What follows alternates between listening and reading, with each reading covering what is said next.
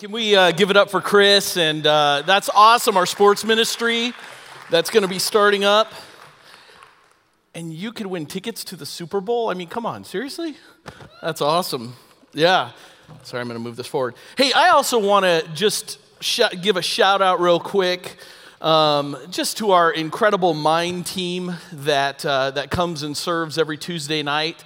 You know what is really cool is to watch what happens behind the scenes, and everybody gets here early. We had a prayer meeting right before, and just praying over our time together, because we really value this, and that's one of our core values here at Cornerstone, is this idea that not only can we come and learn the Word, but we can also live the Word by serving and giving people the opportunity to come to a place and just use their gifts and talents and time, and sometimes, you know, it may not feel like it's a big deal, but it's actually a huge deal.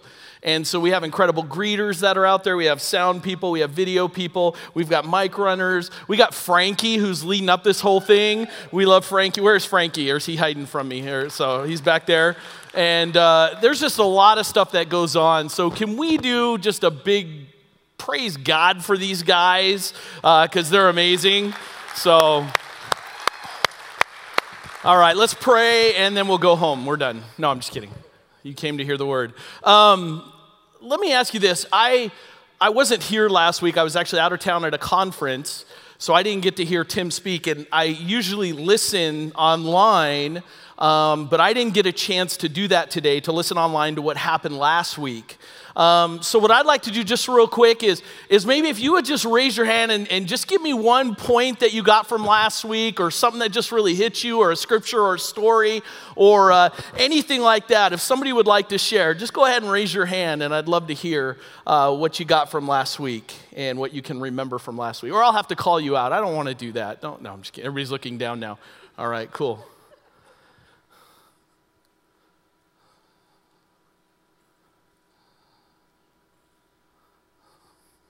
Yeah, so the one thing I really took away was how Barnabas found a group and knew he couldn't truly teach to them, and recognized that, and went and got Paul and brought him back and said, you know, I don't know everything, but this guy does, so let me hook you up with him now. So that's, you know, one of those things that you can learn in life, is that you don't always have to know everything. You just have to know the right contact who knows what you need to teach. Amen. That's good for me to hear, that I don't have to know everything being up on the stage with this intimidating crowd of people. So if you have all your questions, somebody else, what did you, just one thing that you got from last week, one quick thing you got from last week. That was really good. How many of you were here last week? Just right now, I'm going to call you out. You're like, uh-oh. Okay, now you got to say, what did you get from last week? I'm going to push a little bit. Somebody else share. Let's do it. Oh, over here. Last week was awesome. The message that me and my wife got, that we are all united through one God, and that everybody on the face of the earth deserves to hear the gospel. So that was a blessing to us. Awesome.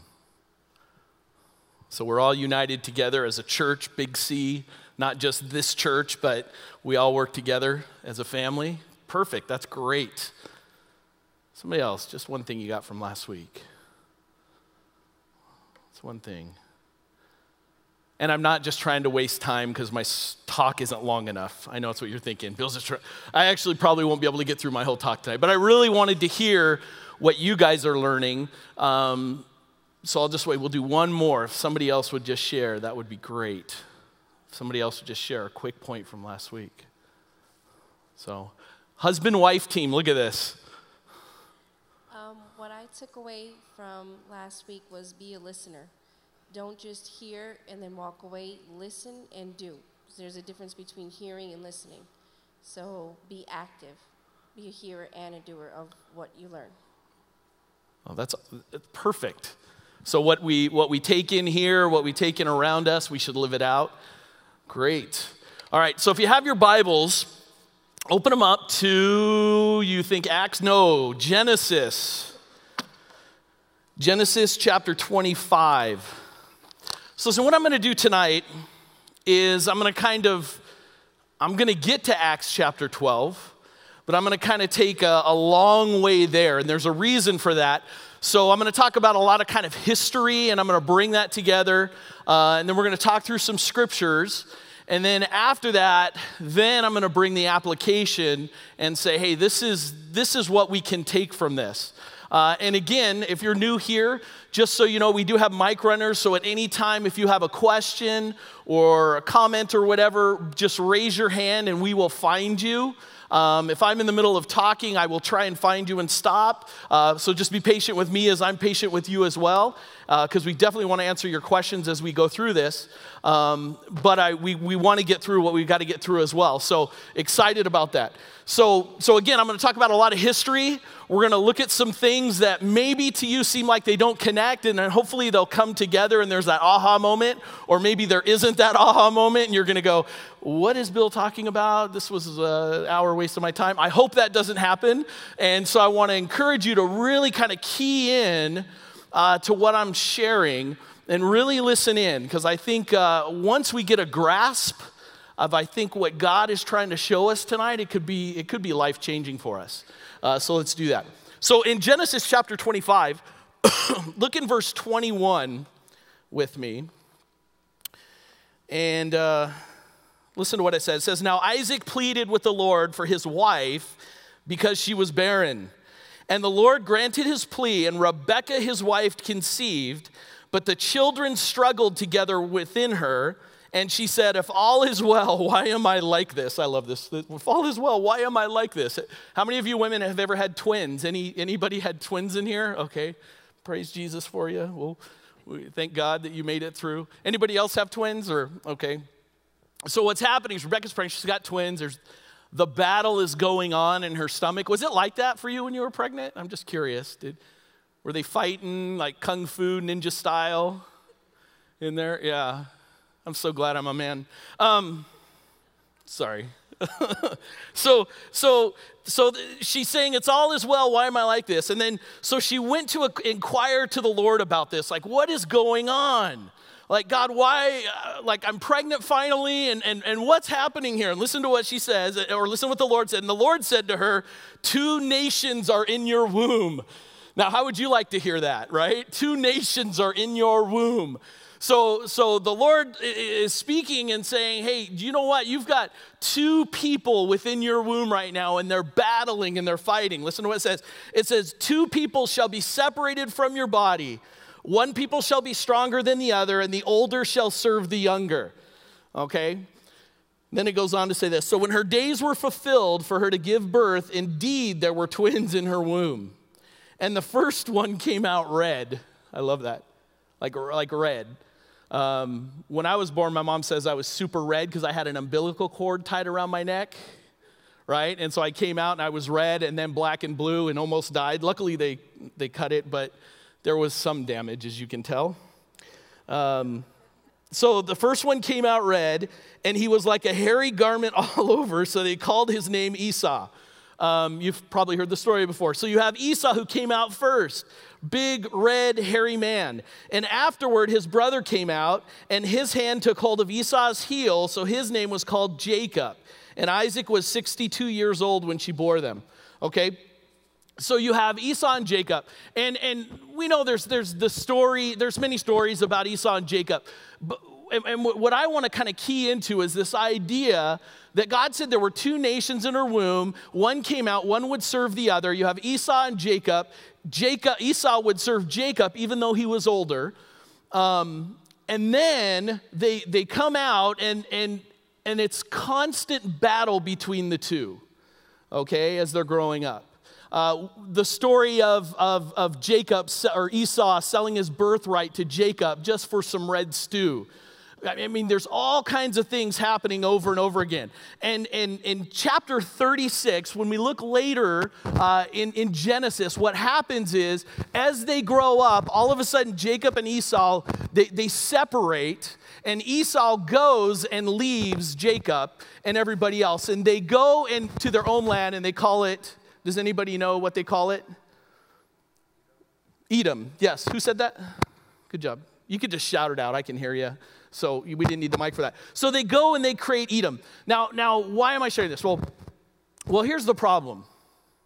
You have Jacob, right, and the Israelites. And then you have Edom, and am I doing something wrong?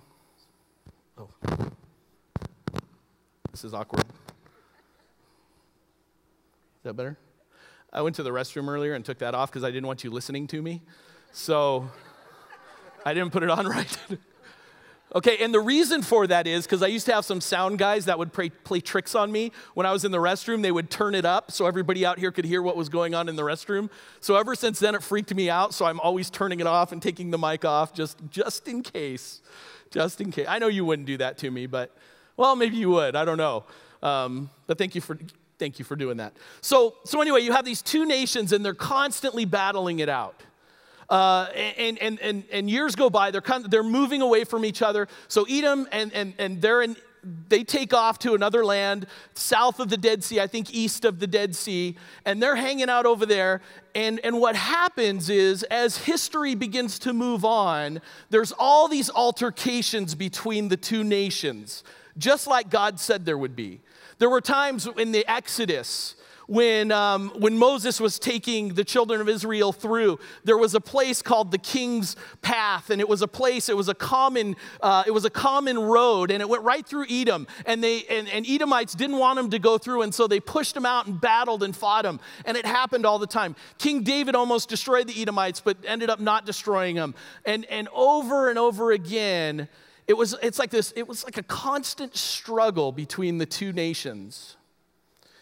Later in Scripture, I think in Ezekiel, Malachi, and another one, it talks about, and a few others, it talks about how God would have revenge on the Edomites, that God would strike them down, that God would destroy the nation. In one, and I think it's in Ezekiel, he talks about how there would be a scepter that rises up out of Jacob, who is Jesus, and he would destroy basically all of the Edomites because of how evil they were, okay? So get that in your head, kind of get that picture in your head of these two nations battling out constantly, okay? Now kind of hold that there. So we're going to kind of hold on to that. Look what happened. Look what I'm going to share next. So in the ancient world, when we look back to the time of Jesus and even before, there's no other way to say that the size of things mattered, okay? So here's what I mean by that. Wherever you would go into a town or a city, there would be huge statues or huge temples. And the bigger the statue, the bigger the temple, the more important the god, okay? And so if you went into a town and there was a gigantic statue of Zeus, you knew that in that town, Zeus was the most important. Or if there was a gigantic temple to Athena Nike, then you knew that, like in Ephesus, they had a huge temple to Athena. And wherever you went, what you saw, right, equated power. And the more things you saw that represented that God equated more power to you as a person. So it'd be like, if you're walking around, you're like, wow, look at all of these statues, or look at this God, look at this king, look at Caesar. We worship Caesar because look at how powerful he is. So you get the picture. So in the ancient world, that was important. We don't really struggle with that too much today. Like they did back then. Because we have the internet, we have different things that important things could be big or small. It doesn't matter. But back then, it was everything. That's why ancient civilizations worshiped the sun, right? Because they saw the sun come up. The sun was the biggest thing in the sky, or the moon. And they created gods out of them because it was all they could see, and they grasped onto that, and so they began to worship it. So I hope you're getting this picture. So the bigger something was, the more powerful it was, and the more they worshiped that thing. Now, during the time that Jesus was born, there was a guy named King Herod.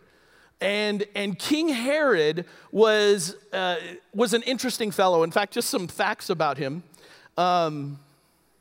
King Herod would destroy all of his rivals with cruelty and no remorse, which means if you ever passed on King Herod or you ever were wrong to King Herod, he just had no problem in coming and killing you. In fact, he killed his wife and he killed his brother-in-law because he thought his wife was cheating on him. He thought all this other, it's just crazy. So King Herod was one of those powerful men. And King Herod also believed that he was the king of the Jews. And this is important. And so he erected all kinds of temples. He built the second temple in Jerusalem, and it was huge and magnificent, and it was for the Jews, but he built it. He built all kinds of huge cities everywhere he went. Now I want you to picture, if you're living in that time and you know that King Herod had built all these things, then King Herod has power. There's an interesting thing that King Herod built. It's called the Herodian. And the Herodian was about 10 miles outside of Jerusalem. And you could actually see it from Jerusalem. It was on a hill. It was even closer to Bethlehem, okay, where Jesus was. And I think it was just a few miles from Bethlehem, and you could also see it up on the hill. Let me describe the Herodian to you. It rose 45 feet above the hilltop. And again, it was seen you could see it from about 10 miles away, so you could probably see it from Jerusalem. There was 2 palaces. Now, I want you to picture this in your head. Just kind of picture. This is back in the day of Jesus, so really get a grasp on this. So the upper palace of the Herodian had these double cylindrical walls that went up, and there were 7 stories of apartments. Okay, so you have these 2 huge cylinders rising above, and in those cylinders were a bunch of different apartments. It was protected by defensive towers on the south, the north, and the west. So it's already high up on the mountain, and I mean, nobody could get up there. And you have these protection palaces these protection towers all around. In one of those towers, in the eastern tower, which was 120 feet tall, was the royal apartment of Herod. And that's where he would go and hang out and do his king stuff, whatever they do. Check this out. It had a huge bath complex. So you could go, and there was actually a hot bath, a warm bath, and a cold bath. All 3 of those. Now you're talking on the top of a mountain in the middle of the desert. And they were all covered in mosaic tile. Absolutely beautiful. And people knew this. Now think, if you lived in this day and time and you knew this about Herod, how powerful and how crazy it was. So Herod would bring water from more than 3 miles away through an aqueduct system. He would also, just absolutely genius, cut into the rock and build cisterns and store the water. So he constantly had a flow of water going to a mountain retreat out in the middle of the desert back 2,000 years ago. He could accommodate hundreds of guests in his royal reception hall. He had open-air gardens with columns on 3 sides with plants and trees from all over the world. You entered by a stairway that was 300 steps into a 200-foot tunnel that then brought you into the upper palace. That's just the upper palace. There was also a lower palace, and listen to this. It was a huge complex of buildings. This blows my mind. There was a huge pool that was 10 feet deep, 140 feet long, and 200 feet wide. Okay, now get a picture of that in your head. It's huge. In the center was an island. Out in the middle of the desert, there's an island and a huge swimming pool, and people would come from all over and swim in the lower palace. Again, it was surrounded by beautiful gardens. It had 400 feet of halls and guest rooms, and it had a terrace more than 1,000 feet long. Now, why am I sharing this with you? Well, because Herod, to the Jews, was an incredibly powerful man. He was an incredibly powerful man. Almost godlike in that culture, in that world. Like, that's a crazy thing when you think about it, right? Like, they would see him almost as a god because of the power, the money, the riches that he had. Okay, so everywhere you went in Jerusalem, anywhere outside of Jerusalem, anywhere in that area of Judea, you would see Herod represented.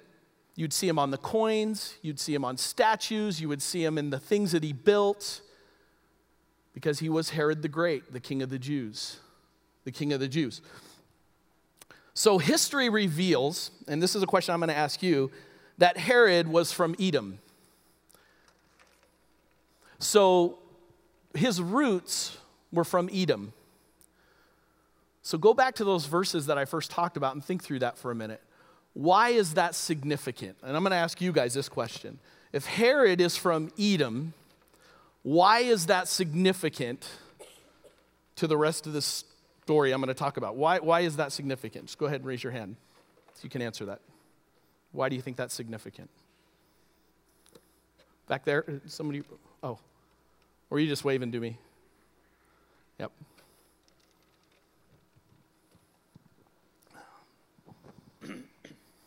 Jesus came from the line of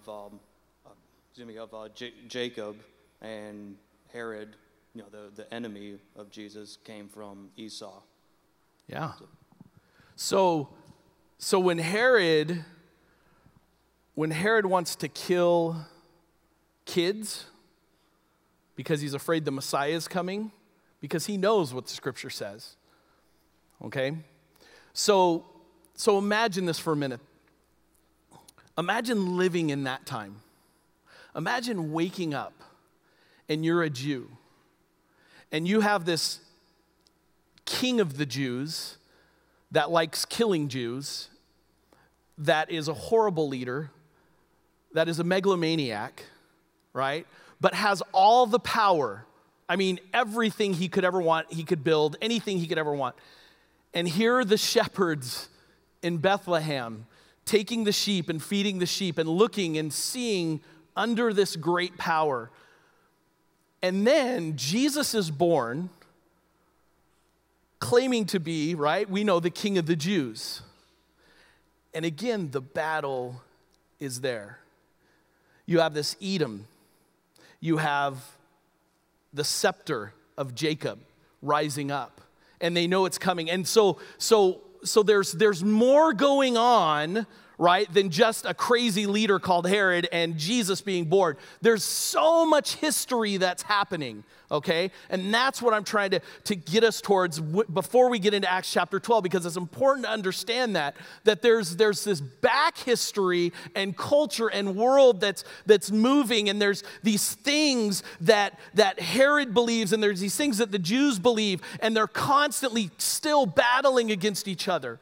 And so you have this picture of them living under the Roman government of King Herod. You have them living under Caesar, right? The Jews are living under Caesar. And their way of life is being transformed because they're like the old school, right? I mean, it's like living in a place where everybody else is going progressive and you're staying right here. And you're staying the same. Kind of reminds us of our world today, doesn't it? Where Christians are, oh, you guys are so old school. Oh, you guys just worry about the Bible. Oh, you guys are this and you guys are that. That's exactly what was happening at this point in time. Now imagine living in that world, and all around you, you see all these incredible things happening, all these new technologies, and you're being left behind. That was the world of our first century Jews.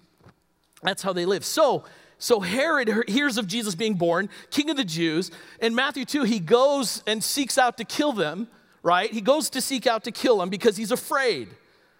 He's afraid. Look at Luke. Turn over to Luke chapter 1 with me. Look at this. And hopefully this will come together. I hope I'm not losing you. Again, if you have any questions, please ask. Look at Luke chapter 1 with me.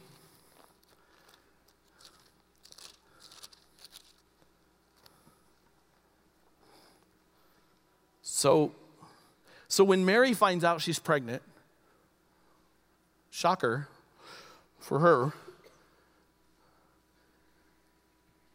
I want you to listen to the words she says and how she praises God, because it's not coming from an immature little 13-year-old girl who doesn't understand what's going on. It comes from a woman, a 13-year-old woman who understands the battle that's ensuing almost inside of her and what's about to happen. Listen to what she says in Luke chapter 1, verse 46. It says this, and Mary said, listen to how she talks. She says, my soul magnifies the Lord, and my spirit has rejoiced in God, my Savior. Now, why is that important? Because Herod's not my Savior. God is my Savior. These are very specific words. Caesar is not my Savior. These are fighting words in this day and time. she's claiming and separating herself from the culture and the world. And she says, for he has regarded the lowly state of his maidservant. For behold, henceforth all generations will call me blessed. For he who is mighty has done great things for me, and holy is his name, and his mercy is on those who fear him. Do you hear, does this sound like just a 13-year-old girl who doesn't know what's going on? Or a 13-year-old girl, amazing stuff is happening. And then in 51 says, and he has shown strength with his arm. Listen to this. He has scattered the proud in the imagination of their hearts. He has put down the mighty from their thrones and exalted the lowly. He has filled the hungry with good things, and the rich he has sent away empty. He has helped his servant Israel in remembrance of his mercy, as he spoke to our fathers, to Abraham, and to his seed forever. Man, those are fighting words. And I hope you catch this, because it's important as we jump into the next section. What's going on, right? And Mary is saying, look, like, this is a revolution that's about to happen. There has always been this battle between two nations. And here, she's looking around and she's looking at the world around her and she's saying, this has got to stop. And so as Jesus is about to be born, there's God in the midst of all this, and there's these fighting words that come out and this powerful story. So hold on to that. I gave you two pieces. I gave you that front piece with the story. Now I gave you that piece of the background of Herod. So Herod goes and he tries to kill baby Jesus, doesn't succeed. In 1 AD, I think he dies, or 1 BC, he dies. His son, Herod, I think it's Antipas, takes control at that point. Is that right? I don't remember. Anyway, so at that point, Herod Antipas, his son, takes part of the kingdom. Herod Antipas is the one who beheads John the Baptist. Remember the story? Oh, what do you want? I want John's head. Oh, no. So he beheads John the Baptist. Well, he ends up getting overthrown by Herod the Great's nephew, who comes in and takes over. And that's the Herod that we're going to talk about in just a minute here. So you have 3 Herods, but they're all different, but they're all the same family, and they all represent one thing: this constant battle between Israel, right? Between Israel and Edom. Does that make sense? Okay, nod with me. Okay, because I know I'm like, you're probably, where's he going with all this? I want you to see. I want you to step in. I want you to experience. I want you to understand. I want you to feel the scriptures and why these stories are the way they are and what's behind all of them. And so you have this picture. You have Herod Agrippa, who's the one who's Herod the Great's great-grandson, who had built all these things, and now he's taken over, and now he's just as crazy. So turn over to Acts chapter 12, and let's pick up in this story and look at what it says. Matthew, Mark, Luke, John, Acts. Any questions before I go forward on any of that? I'll take anything. Where I got my shirt, I think it was Mervyn's, or they don't have Mervyn's anymore. I think it was, did you shop at Mervyn's? I'm sorry, it just was really awkward. Did anybody shop at Mervyn's though, really? Do you remember that store? Yeah. My mom used to buy my school clothes there. I think it's now Kohl's. It's the same thing. So I tell you that. A little history for you. So in Acts chapter 12, listen to what it says. In verse 1, it says, so now about that time, Herod the king, now this isn't the same Herod the Great. This isn't Herod, his son. This is Herod the nephew. And it's a different Herod who took over from the last Herod. It gets confusing. I know it's crazy. The Bible does that sometimes, so you have to really look back. So about that time, Herod the king stretched out his hand to harass some from the church, because that's what they did all the time. They harassed the church, And then it says this, then he killed James, the brother of John, with the sword. And because he saw that it pleased the Jews, he proceeded further to seize Peter also. Okay, now stop there. So Herod then kills James, who is the brother of John, Now, remember those guys? They were the sons of thunder. They were the ones that tried to call down fire and burn people up. They were awesome. Wouldn't that be awesome? I was thinking they could get like a tattoo, like Sons of Thunder, and just big old lightning bolt or something. I don't know. I think that's cool. But how would you like a name like that? We get to heaven, we get to see him and go, hey, dude, you're one of the Sons of Thunder. He's like, that's right. You know, I don't know. Thanks for the laugh. I think it's pretty awesome. So Herod kills James, one of the originals, apostles, right? And then he kidnaps Peter. And then it says something interesting. It says, because it pleased the Jews. Now, let me ask you this. Why would that please the Jews that they killed James and seized Peter? Why would that please the Jews? What is in it for the Jews? Or why would they even want that to happen? What was wrong with that? Anybody know?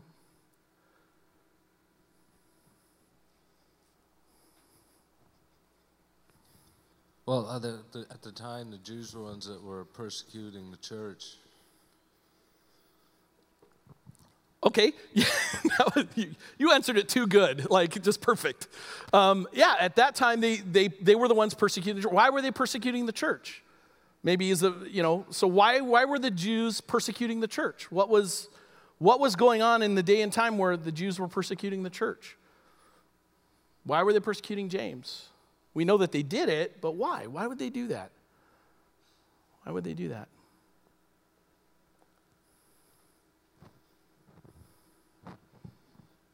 Well, many of them at the time didn't believe in Jesus, and the Christians were causing all this unrest to their traditions, their culture, so it was very countercultural, so they were against that. They were very legalistic and didn't believe that Jesus was the Messiah. Yeah, so they were doing stuff because they didn't believe he was the Messiah, right? Go ahead, we have another one here. Well, in addition to that, the Jews didn't think God's word should go out to anybody except the Jews. It was supposed to be. Is that Earl? Is that Earl? First, is that Earl back there? Yes, it is. I knew it was Earl. You're awesome. It's supposed to be an in-house religion. Nobody else should have the word of God. So, and the Christians claimed they had it. So that was, a war right there. That is so good. Right? The book of Acts is the whole purpose of the transitioning of the message of Christ, the message of the Messiah coming for all mankind, not just the Jews. And the church, the Jews didn't like that because that's what the church was doing. So they were getting angry, right? So then you have Herod and the Jews, right, getting angry at the church, persecuting the church. It was like a no-win situation. I mean, really think about that. So not only do they have Herod over everything, persecuting them, they have the Jews who, now that the Jews and Herod have a common enemy, now they're both together against the church. So the church really didn't have a chance if you look at it. How in the world are we here 2,000 years later when such persecution happened? Oh, because God is good. Because God had a plan. And so you have this whole picture of the church being persecuted and they killed James by the sword, and then they're ready to kill Peter. Now here's another thing I find interesting. Well, let's read on and then I'll ask that question. It says this. So, and because he saw that it pleased the Jews, he proceeded further to seize Peter also. So again, you have James being killed, verse 3. And then in verse 4 it says, So when he had arrested him, he put him in prison and delivered him to 4 squads of soldiers to keep him, intending to bring him before the people after Passover. They couldn't kill anyone during Passover, else the Jews would be mad. So they waited. And I think it's funny that they put 4 squads of soldiers around him. And the reason they did that is because the Christians were known for all of a sudden angels would come and open the prison gates and they could escape. So this way, if they had 4 squads of soldiers, they thought there's no way that Peter can escape. And Herod was afraid, and he had seen that happen before. And so they kind of stack him up and surround him with all these soldiers. Here's what I find really interesting. We'll find out later that Peter escapes. Why? Here's the question I have. Why mention why mention that James was martyred and Peter escapes? I struggle with that when I read that, and I go, why does one guy make it and the other guy gets martyred? I mean, they're both following God's will. They're both doing what God has called them to do. And yet you have a story of one that gets martyred for his faith, and then one that goes to prison, and we'll find out in a little bit, escapes. Let me just throw that question out to you. Why do you think that is? Why do you think that happens here? Peter was the rock of the church. Absolutely. Peter was the rock of the church. What else would you see from that? He still had work to do with God. So, back there, yes.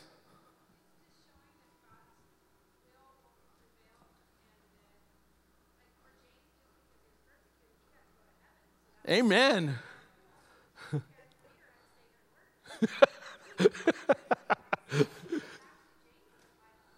Yeah. And what she's saying is the idea that Peter got to go to heaven's way better off than, or James got to go to heaven's way better off than Peter having to stay around and deal with the rest of the church and all the junk that was going on. So really the other way around. Why did James get to go to heaven and Peter have to stay? I guess is a great way to say that. But I find that interesting because I find that sometimes God rescues and sometimes God doesn't rescue. That there are times when God does come in and he picks us up and he protects us and he takes us. And then there are times where his plan is not to rescue. And it doesn't depend on your faithfulness. It depends on his plan for you and I. And I love that. I love that to know that really, and I know this is kind of cliche, but I am indestructible until I go to heaven. I mean, I can do whatever God has called me to do, and nothing can stop me until I get to be with Jesus. Now, I'm not going to go out and do stupid things and go get hit by a car and say, God, you didn't save me, because I think he would laugh. But, Earl. We mentioned a minute ago about Peter being the rock of the church, and that's, it's not the case. Christ is the rock of the church. Peter was allowed to give the first sermon at Pentecost, and that was the reward that he got when they had that conversation about who's the Messiah. And Father revealed to Peter, and Peter told it to Christ, but Christ immediately told him that it wasn't his doings at all. But he still gave Peter the right to give the first sermon. But Peter fades off of the scene and ends up someplace in Babylon teaching the Jews. So this idea that Peter is the rock of the church or was the first pope or something like that is just way far from the truth. It's Jesus Christ who is the rock. Right, and he's talking about the idea that Jesus says, Peter, on this rock I will build my church. And this idea, Peter's name is Little Rock, and then I think it's tekton is the Greek word, and it talks about him being the large rock, like a solid foundation for the church. And I think that's the idea of what he was saying. But I hear what you're saying, and I never question Earl, because he's super smart. I mean, I question Earl, but Earl's awesome. So again, we have this picture, right? James dies. Peter goes to prison. The son, and then it says this. It says in verse 5, it says, so Peter was therefore kept in prison, but constant prayer was offered to God for him by the church. And when Herod was about to bring him out that night, Peter was sleeping, bound with two chains between two soldiers, and the guards before the door were keeping the prison. So again, there's no way Peter can escape. There's all these guards surrounding him, and there he is sleeping. And it says, now behold, an angel of the Lord stood by him, and a light shone in the prison, and he struck Peter on the side and raised him up, saying, arise quickly, and his chains fell off his hands. So, I mean, just picture this. Probably for Peter, I mean, picture being him thinking, hey, this is it. I mean, I'm coming to that. Hey, God, I hope I was a good and faithful servant. And maybe like you said, he's probably going, oh no, that means I have more work to do. Like I don't get to go to heaven tomorrow. Like this is really bad because I know God's about to save me and he's about to use me in an incredible way. And then verse 8 says, then the angel said to him, Peter, gird yourselves and tie on your sandals. And so he did. And he said to him, put on your garment and follow me. So he went out and followed him and did not know that what was done by the angel was real, but thought he was seeing a vision. Now, could you imagine that? The whole time is this a dream? Is this not real? Are you ever in that state? Where it's like, Lord of the Rings when he puts on the ring and it's all and he sees all kinds of weird, and it's like it's not real, but it is real, and it's kind of creepy real, and that's kind of what happened here. And Peter's thinking, what is going on? What, am I awake? Am I asleep? I don't know. Verse 10, when they were past the first and the second guard post, they came to the iron gate that leads to the city, which opened to them on its own accord.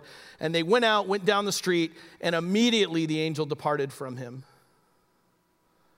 And when Peter had to come to himself, he said, now I know for certain that the Lord has sent his angel and has delivered me from the hand of Herod and from all the expectation of the Jewish people. Now, kids, that's very important. He says, God, you delivered me from who? From Herod, from all the expectation of the Jewish people. So when he had considered this, he came to the house of Mary, the mother of John, whose surname was Mark, where many were gathered together praying. You know what I find out was just crazy? Let me ask you this. This is going to be interesting if we talk about it. It says right here, Peter was therefore kept in prison, but constant prayer was offered to God for him by the church in verse 5. Can our prayers, are they effective? Can they actually change things? Do you believe this?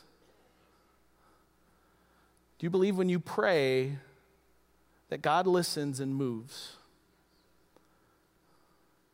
And there are a lot of people that don't.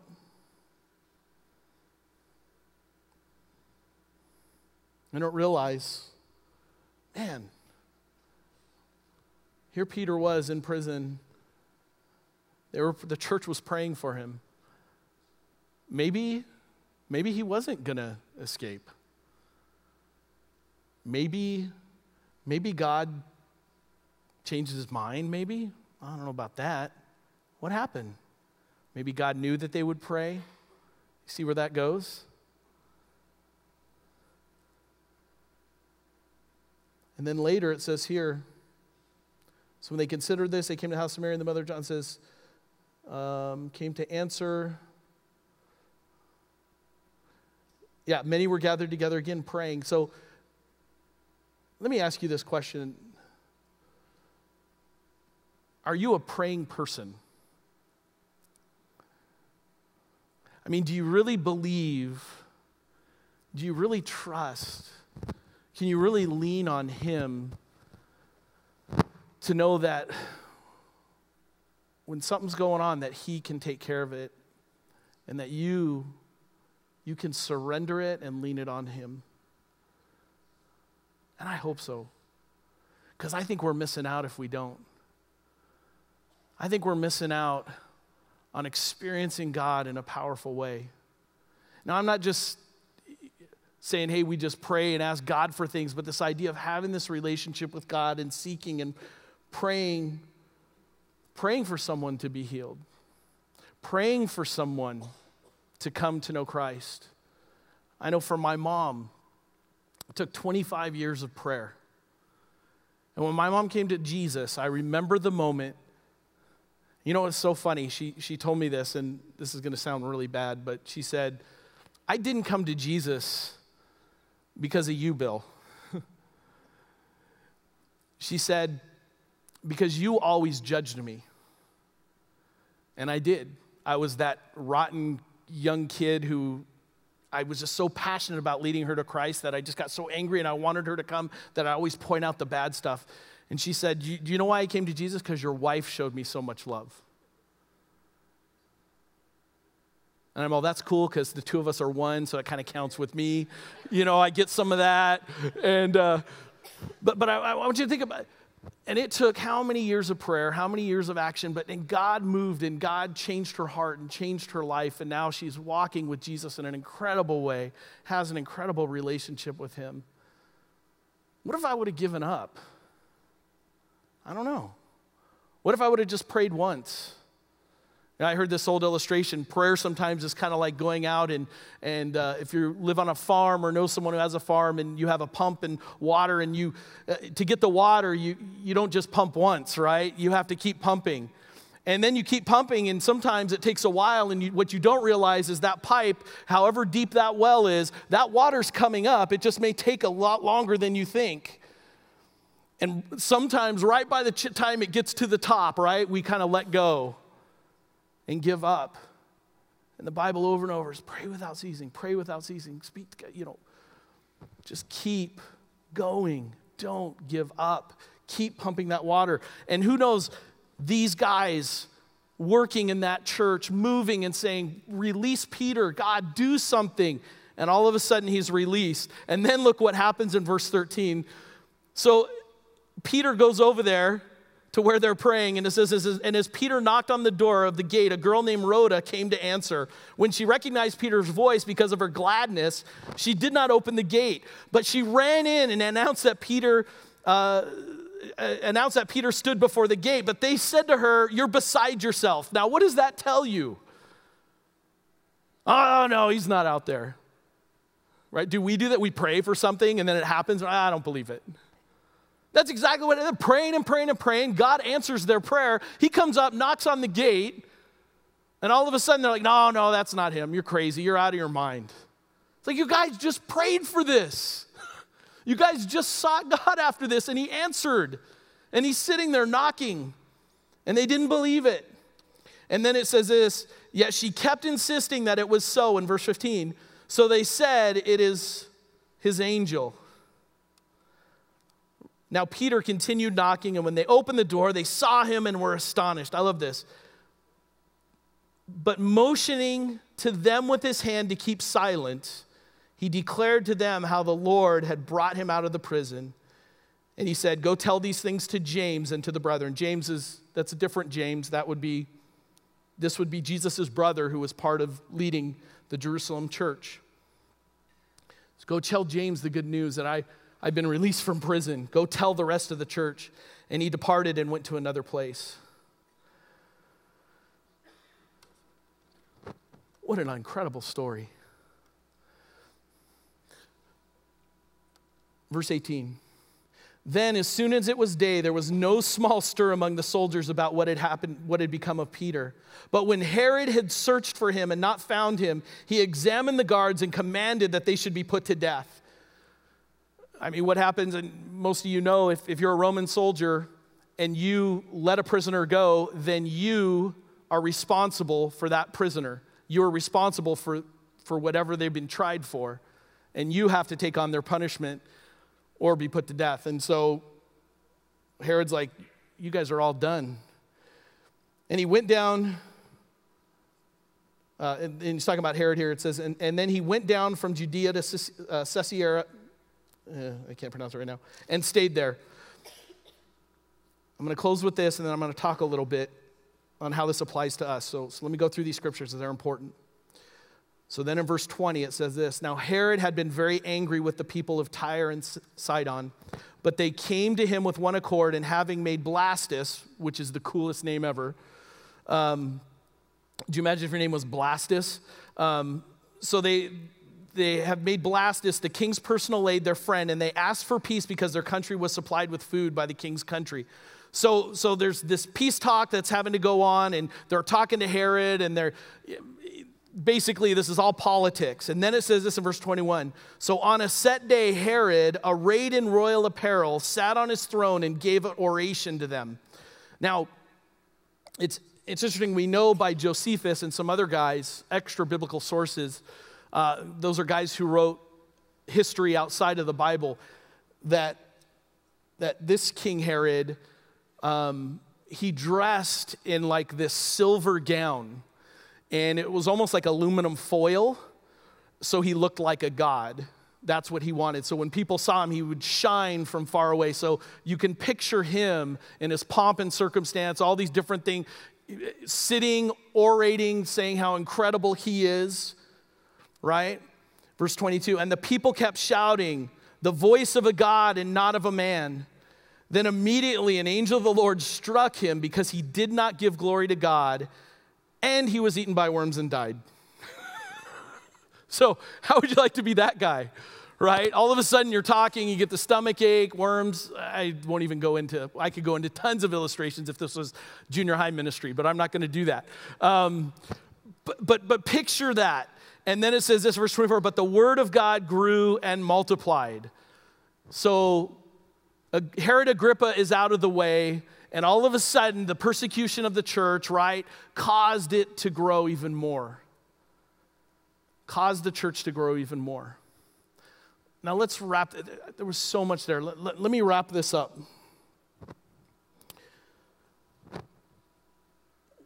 What, and let's ask this one. I'm going to, so mic runners, get ready for this. What do you think in today's world are the most evil and powerful forces around us? Okay? I know what some of you are going to say, but just raise your hand so we can just, or you can, if you could scream it out, that's fine. What are some of the most evil and powerful forces around us that we just see as taking down the world? Okay, ISIS. What else? What else? I think technology to some degree. Okay, technology to some degree. Can I ask why, just real quick? Can I ask why you would say that? Because it influences the youth. I think that it sends the wrong message to them. Okay, so they have to battle between living in this fake world and living in the real world? It takes out a component of communication and that interpersonal relationship. They kind of miss that. I noticed just having a conversation with my teenager. She's always texting on the phone. So they don't really talk, they just text and Facebook, I think it's just the devil. The devil is on Facebook. I've seen him. Tried to friend me the other day. But I agree, right? Because if we don't have community and right, Satan's job is to always separate us from each other so that we don't have community. What are some others? What are some others? What are some just things that happen? I mean, what are some evil things that happen in our world? What? Abortion, murder, yeah. What else? What else? What about pornography, right? What about drugs? What about... I'm going to say food, like gluttony, like Daniel faced against the other soldiers. McDonald's, that's what we'll say. Yeah, consuming ourselves. Big Macs. You're calling me out right now. I had 3 cheeseburgers on the way over. I'm just kidding. Yeah, and here's why I'm saying this, because picture whatever that is and whatever we think that is so powerful and so strong. In the church in Jerusalem, that was Herod, that it was so strong and so powerful, there's no way they ever believed that they could probably conquer that. And they couldn't without God. And whatever those things we see in our world today that we think, oh, there's no way that we could ever conquer this. There's no way that we could ever conquer pornography. I mean, look at how powerful they are. Look at how powerful, when we have a world that is addicted, to pornography, or we have abortion that's happening all over, and we see these huge evils. We see them all around us, and sometimes we as Christians get all freaked out. And instead of approaching the world, we withdraw from the world and we hide and we separate ourselves and our family and we surround ourselves with Christian adjectives like Christian TV and Christian music and Christian this and Christian that. And we hide because we're afraid that the evil is so strong that it's going to affect us. But the early church didn't believe that. They battled it. They moved forward with it. So we think of separating ourselves, but let me tell you something, guys. God did not call us to just stand our ground. He called us to rush the gates of hell. He didn't call us to just stay comfortable and hope that nothing would get us and we can just make it to heaven. Do you know what he called us to do?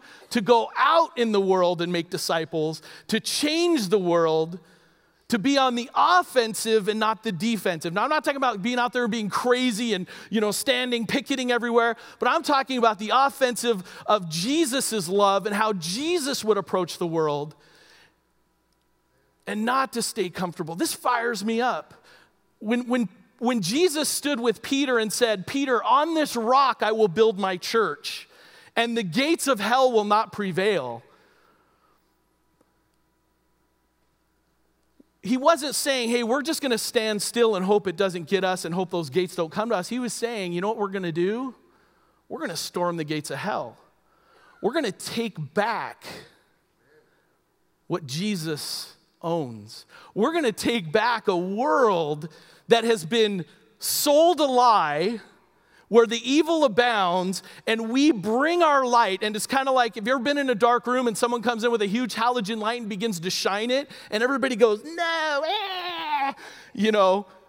because they don't like light when they're in the darkness. But you're the light. You're the light in your workplace. You're the light at home. You're the light in your neighborhood. You're the light when you go to Starbucks. You're the light if you do go to McDonald's, even though it's an evil place.